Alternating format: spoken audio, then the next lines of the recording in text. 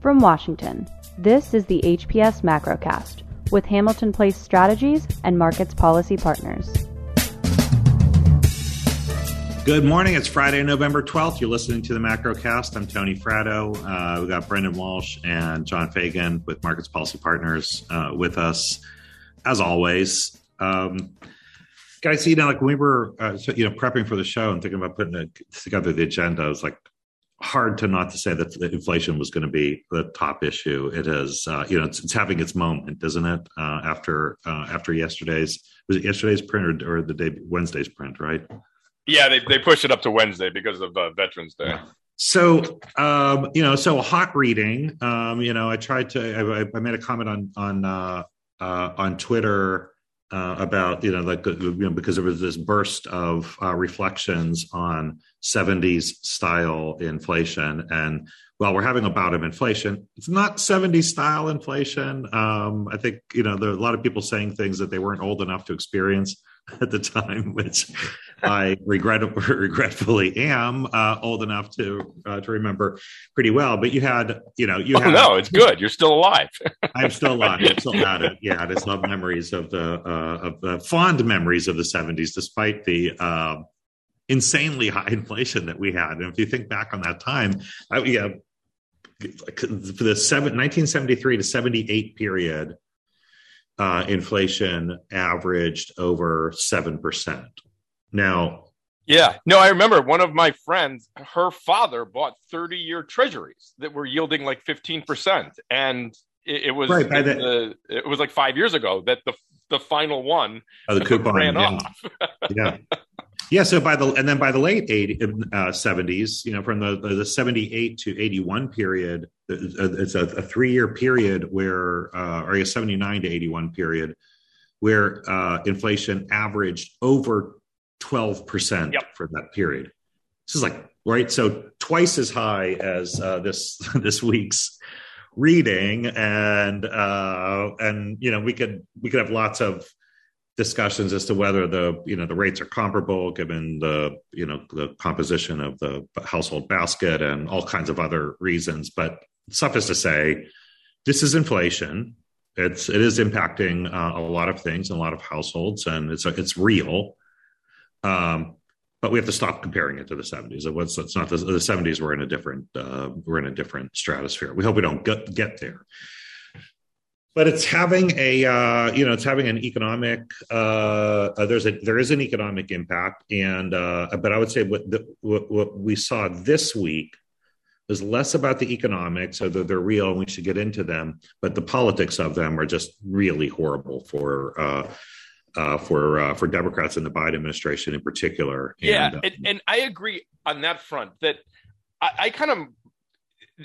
The inflation numbers have much more to do with supply constraints, which is a federal government failure, in my opinion, than it has to do with the Fed, keeping rates low. I think the Fed has played somewhat of a role in it.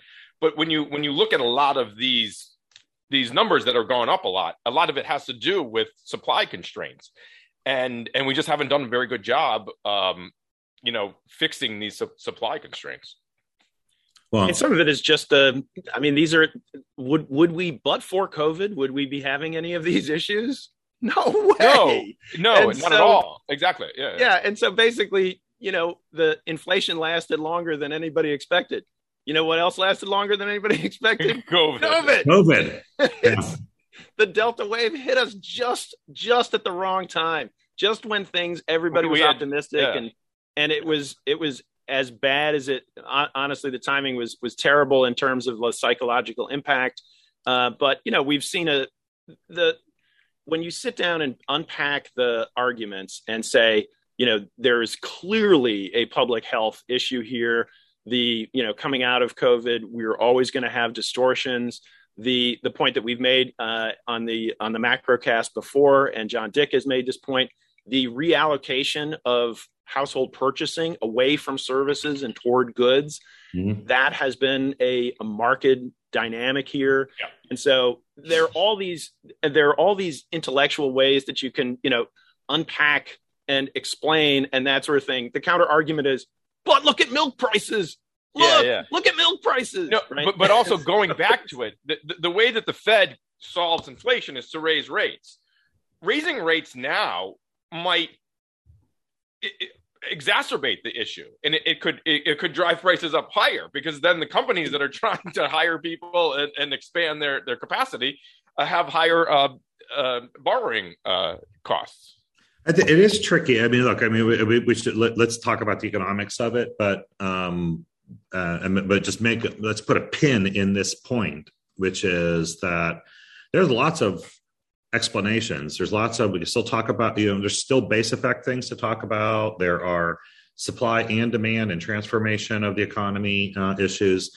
There is the spending burst that came in the late winter and early spring. The fiscal spending, giving money to people that already had, many of whom already had fairly healthy balance sheets. So there was a lot going on there, lots of explaining. And to your point, John, like if you're explaining, you're probably losing, from a political standpoint. Yeah, exactly. Because you're telling all these reasons, talking through, and the others, your critics get to say inflation, spending, and if that's not enough, they're going to raise your taxes too, and it is so politically, just like, but just set this there, right? Politically, it's really, really tough for them, even infecting their decision on what to do with Powell. Talk about a no-win situation, right? Right, because if you make a change and inflation stays elevated, then you're going to get blamed for it because you have your hands on it. If you don't make a change and inflation stays elevated, then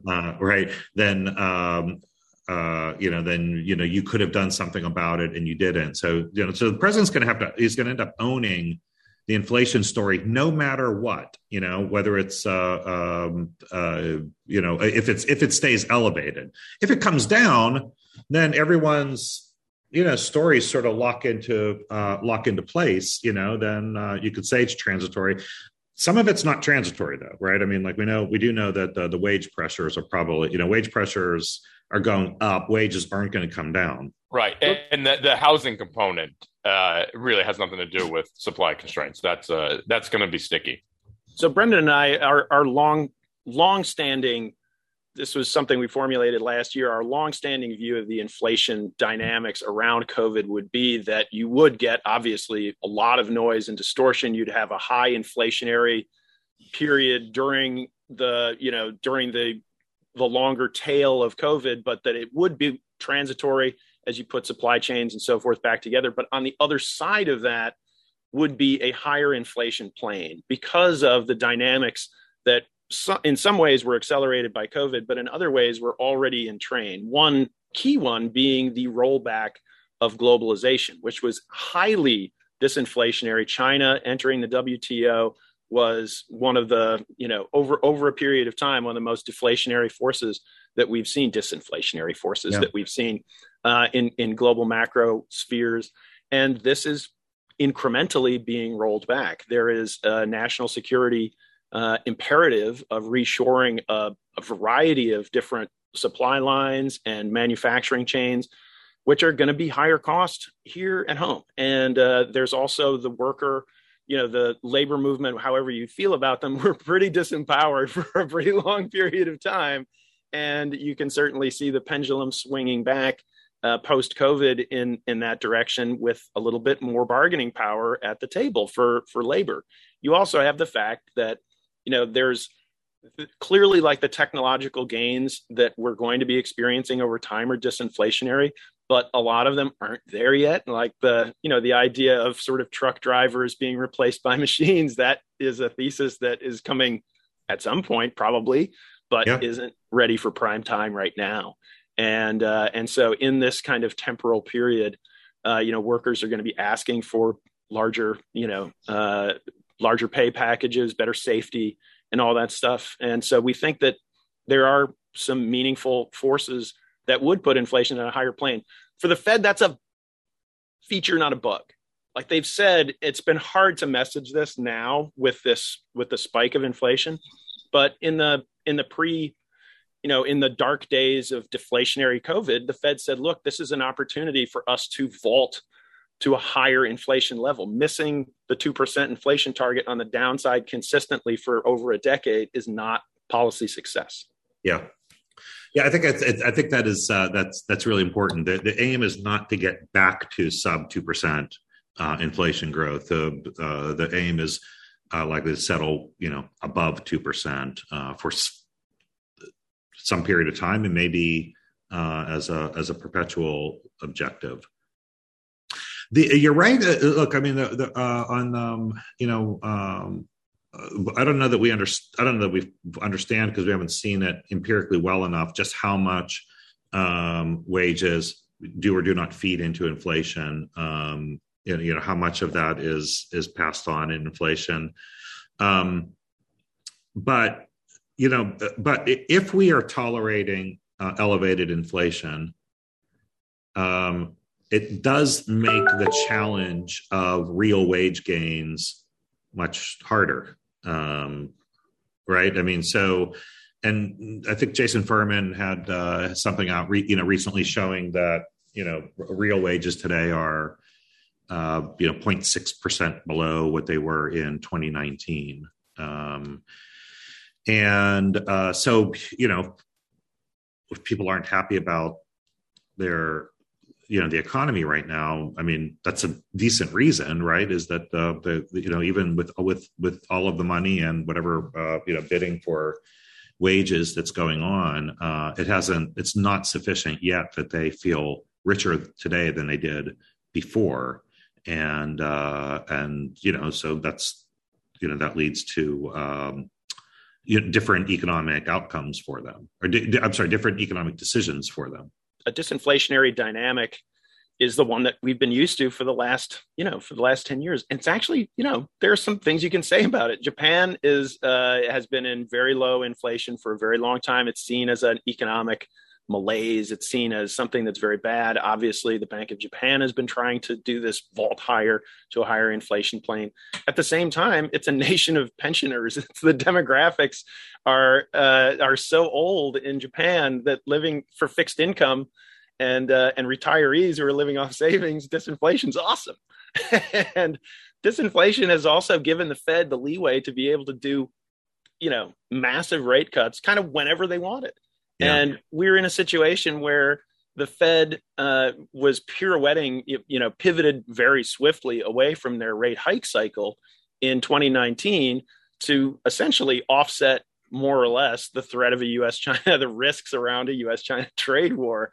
And they could do that even though growth was strong. They were, just hiking steadily just a few months before. The reason they could do that is because inflation was so low and so tame, you can pull a QE, lever without any sort of concerns on that front. If you're in that sort of disinflationary, it bought a lot of room on the fiscal side too, because low interest rates, it's not the debt, it's the debt service is the argument that we've heard from Secretary Yellen. And that works if you're in a disinflationary kind of low interest rate environment. So it may not be, there may be a careful what you wish for kind of element about getting back to reasonable or, what had previously been considered like healthy and reasonable levels of inflation. Okay, I'm going to ask you guys something. Because here's something when we just went through a bunch of earnings, and are there more earnings next week that we have, or we're getting towards there still is some, right? But basically the big guys finished this week. Yeah. Well, next week is the retailers. So we've got U.S. retail sale. And then we've got the gauntlet, the last ones that kind of the caboose of earnings season tends to be like the Walmart, Lowe's, Depot, and that's coming next week. Yeah. So that'll be interesting along with retail sales. That's what those are the ones that I really, really want to see, right? Because they are on the very front edge of not just, of consumers, but also, especially in the case of Walmart, Target, on marginal consumers also.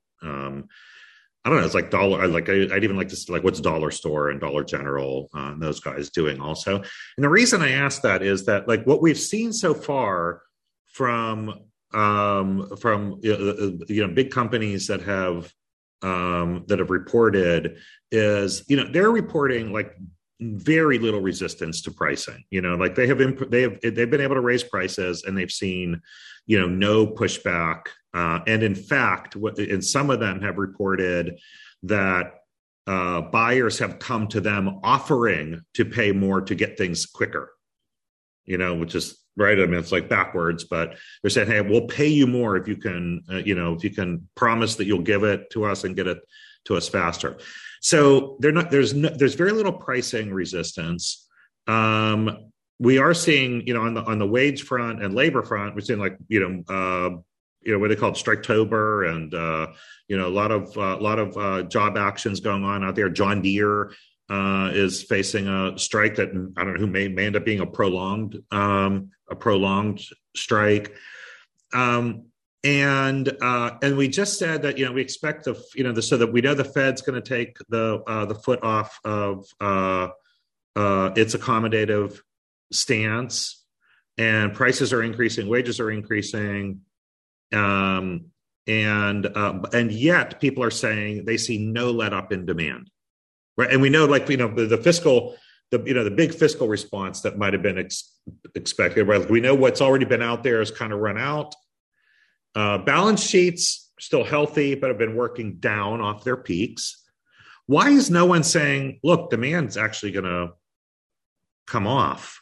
Like why is no one predicting demand? Because what they're saying is like, we see demand as far as the eye can see. And I say, I don't get this. Prices are rising. The cost of producing things is rising. Easy money is coming off and fiscal support is coming off. And yet people are saying none of these things are going to have an impact on demand. Demand is going to stay just as strong as ever. And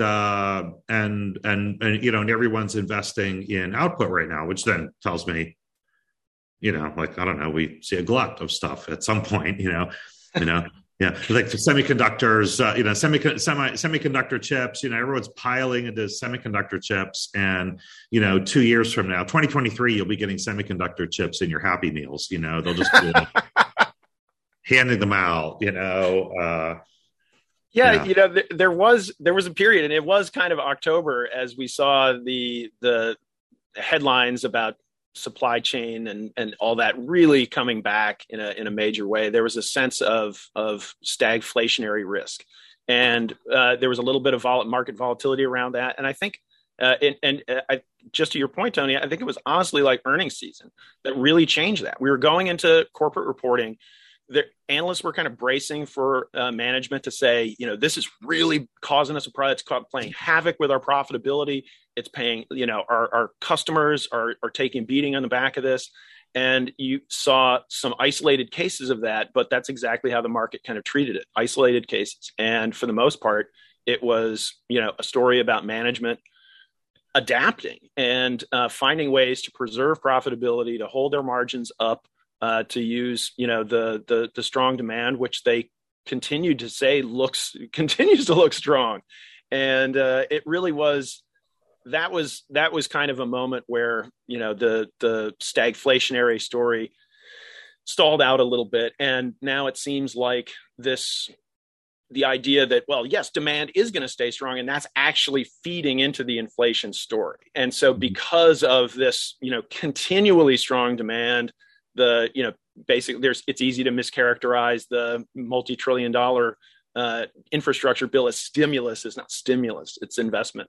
And it's over a long period of time. But, that story gets lost in the headlines easily. It gets lost in the political noise. And so I think right now there's, we've seen the markets responding to, recalibrating toward not stagflation, but, a higher inflationary plane, and maybe the Fed having to jump out with rate hikes. And so you see the Treasury yield curve, which is growth sensitive, and the longer term kind of growth outlook, you see that flattening out a lot. And it's because the expectation will be, the Fed is going to be dragged into, faster rate hikes earlier. And then that's going to make the longer term growth picture less rosy. Well, I guess, John, you brought up a good point on the infrastructure, but going back to the more partisan reconciliation bill, Tony, do you think that these higher inflation prints kind of make it more difficult no for this question. thing to be passed? Yeah, no question at all. I mean, again, especially for like the one guy who you would ask that question to, like, you don't have to wait for, you don't he have already told you. Yeah, that's right. He tweets it out, like it was his very first, tweet as soon as the numbers came out that, this inflation tax on Americans, from all of this, and he puts the blame on all of this spending, spending trillions of dollars that's creating this tax on Americans, and ironically, and so that's going to limit the size of that bill, and I wouldn't be surprised if he doesn't insist on his 1.5 trillion as opposed to. People were hoping like, he says 1.5, but we think we can get him to 1.8 or 2 trillion. I think people should dial that back a little bit to probably 1.5 trillion or below at this point. And also ironically, like, Joe Manchin's tweet that's the Republicans' midterm campaign message. Yeah. Right. I mean, it's like, that's it in a tweet. Yeah. Right. That's what they're going to be out saying. They're going to say, I'll look at all of this spending. Your real wages are down because inflation is up.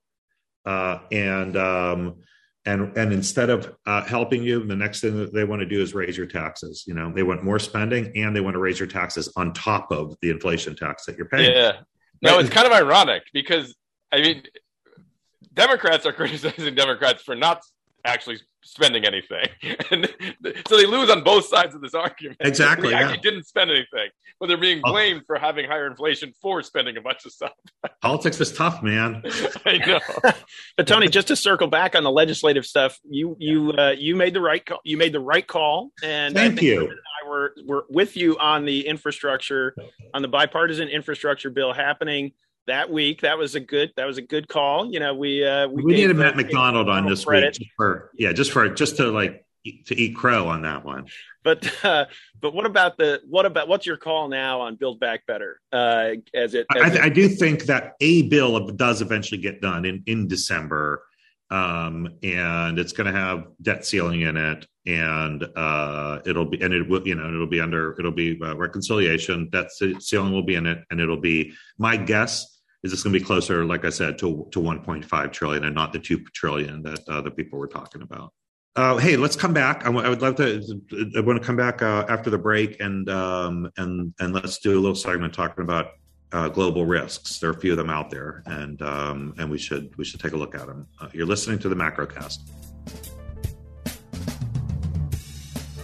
Every 2 weeks, HPS measures U.S. adults' feelings and expectations for the economy.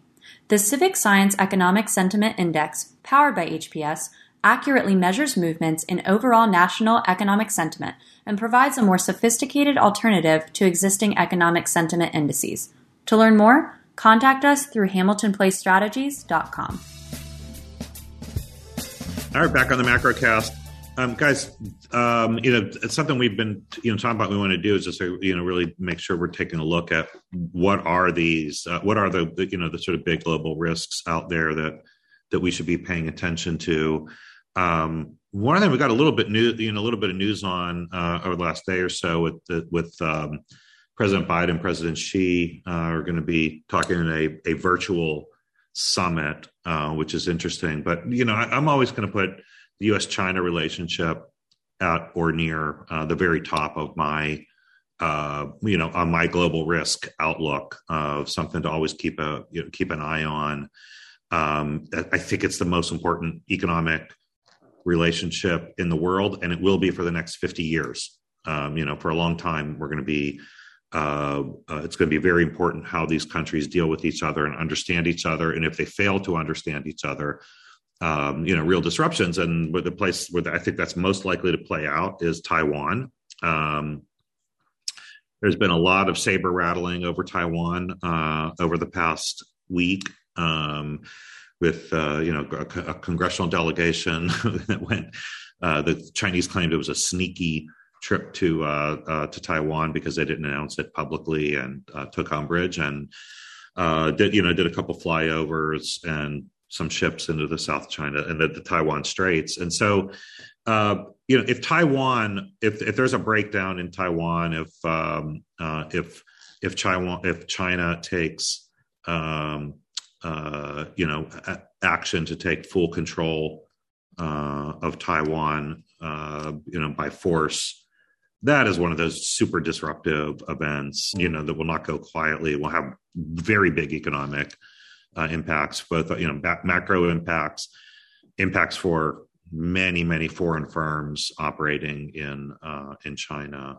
We saw a little, sort of a micro event with the disruption with the NBA a few years ago.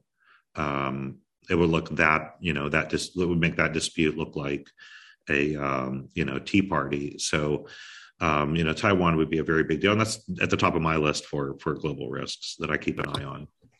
Yeah, from the market's perspective, we've just seen over the past decade or more, we've seen geostrategic risks, the sort of ballistics risks, really downplayed in financial markets and the way that they are, the kind of ripples that they would send. So just for instance, when Brendan and I were at the hedge fund back in the early 2000s, I covered Asia. When North Korea would shoot off a rocket, the South Korean won would fall, and we would buy it because we were betting against World War III.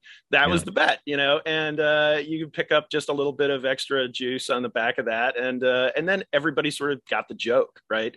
And nowadays when there's, news from North Korea, you don't see a flicker in the South Korean won. And so when you looked at some of the other major geostrategic events and global security events over the past few years, there are only a few that really stand out as moving the needle more than just very focused regionally. One being, obviously the Iranian attack on Aramco infrastructure, where basically like half of Saudi's oil capacity was taken out in one fell swoop. A very repeatable, based on what we've heard, very repeatable kind of drone attack, and oil prices shot up, but not that much, honestly. Like, I think it went from 70 to 79 in Brent. Yeah, it wasn't a big deal. Yeah. And there were some real normally it would have gone to 150. It would have doubled. Yeah. And when President Trump had the head of the Quds Force, the Iranian, the Iranian commander taken out at the beginning of 2019, there was a lot of consternation about that and about that starting a shooting war that caused volatility across global financial markets. But it's, when you look at the Taiwan dollar, you look at the Taiwanese stock exchange, these are not evidencing really anything. And you look out in the region, there's not really anything you can see that looks like. Now, there's a lot of stability sort of baked into the Taiwan dollar. It's a very managed kind of currency, and the Taiwan Stock Exchange isn't particularly volatile. It's got a lot of, domestic participation. So there's a lot of kind of ballast in the hold in Taiwanese financial markets. But it's really hard to see market participants betting on a worst case scenario around that right now. But it's really hard to price it in. Like, what are the chances of it? Like 1%, like the super low probability but incredibly high impact events are impossible to really account for in so many ways in your portfolio. Yeah, that's the story with all tail risks, right? I mean, you could try to hedge, in certain sectors you can try to hedge, but buying insurance is always expensive, right? Until an event happens, Right. Yeah. Right. So it's really, really, those tail risks are really hard to price. They seem expensive most of the time. And in a way, you'd rather just put that cash in your pocket and know that the sun is still going to come out tomorrow. But I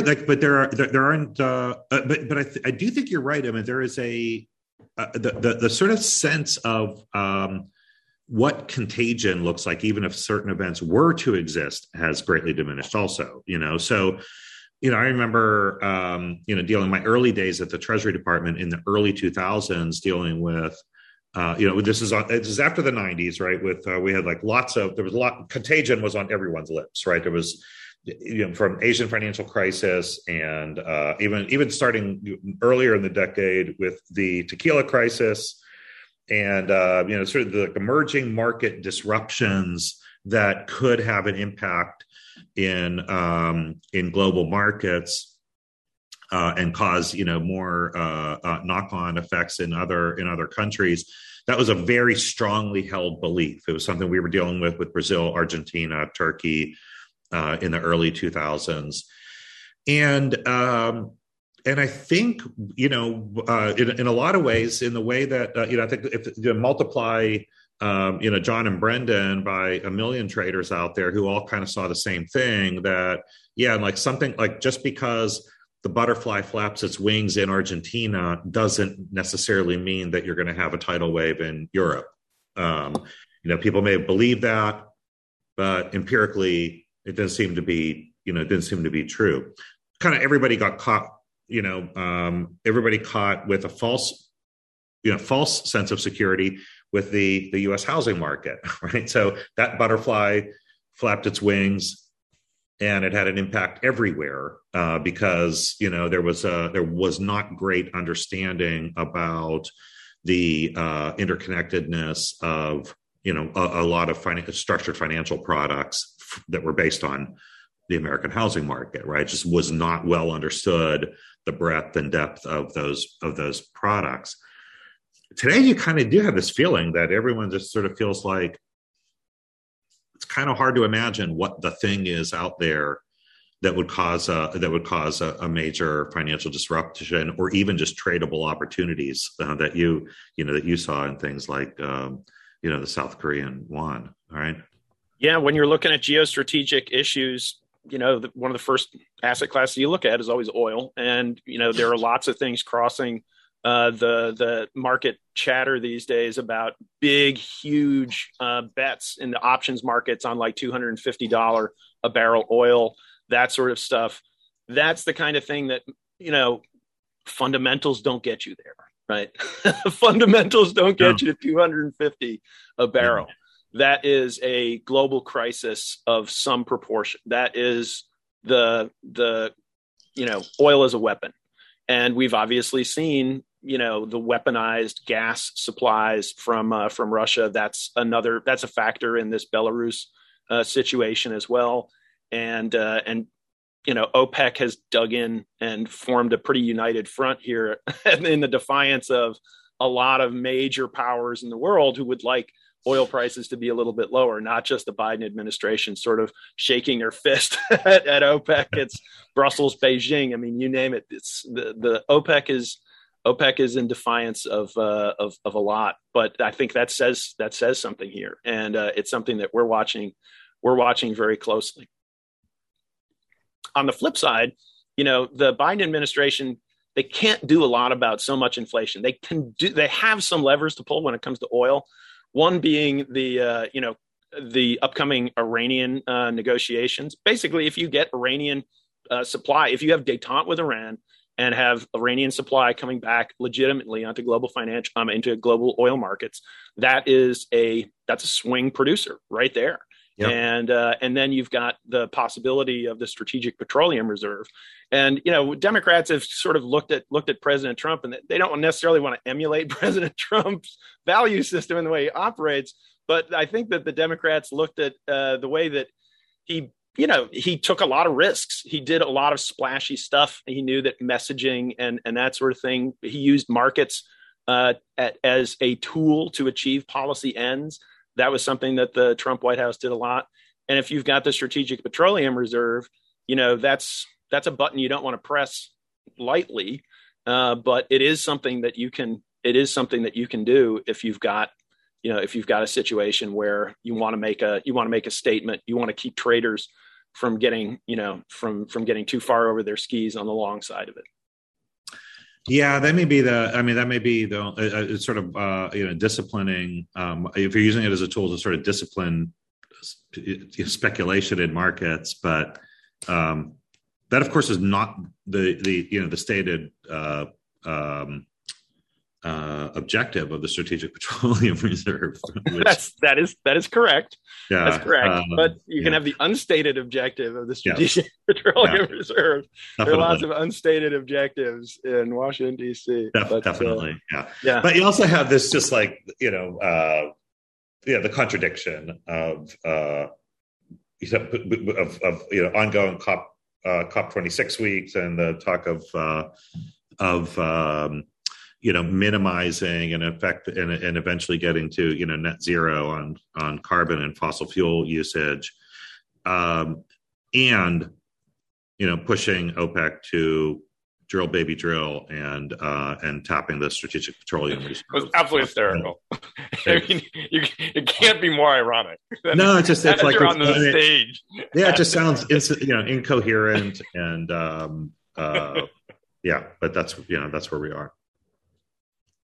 Yeah, it's really hard to level with the American people and say, this is going to be a costly, it's not going to be necessarily the cheapest in the current political environment, like trying to level with the American people and say, we may have to pay higher, prices at the pump as we transition in this transition process to electric vehicles and that sort of stuff. That just, you can't say that. It's not going to fly. So, well, and then you also have the ongoing situation in Europe as well. If we could just take a minute on that with Nord Stream 2 and questions about Putin's intentions in using gas pipelines as a diplomatic weapon with Western Europe, but also just the breakdowns in their gas supply chains and their the gas markets in Europe is as we head into winter are proving troubling for them again, aren't they? Yeah, the carbon economy will not go quietly. So yeah, it really is. It's a real issue. And Putin, they always say Putin doesn't have a heck of a lot of cards to play, but the ones that he has, he plays aggressively and adeptly. And this is one of those cards, and it's pretty clear that he thinks that he can achieve at least some form of relevance and leverage to what ultimate end. It's hard to say that the long-term strategy is all that sharply in focus, but certainly causing a lot of consternation, pain, staying very relevant. And that's certainly obviously just part of the program for them. Yeah, no doubt. Well, we'll continue to keep an eye on all of these things. They're definitely not going away. So, guys, good show. Next week we talk about earnings. What else we got? The retail sales is the big one, and then we also get some global inflation data from basically from all around the world. So that'll be the big one. But the retail sales is the big number of the week.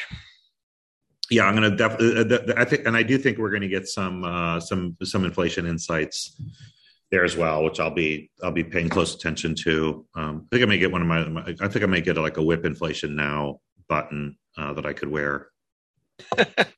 Pull one of those out from the 70s. Guys, looking forward to next week's show. Have a great weekend. Thank you for listening to the HPS Macrocast. Please remember to subscribe, rate, and share.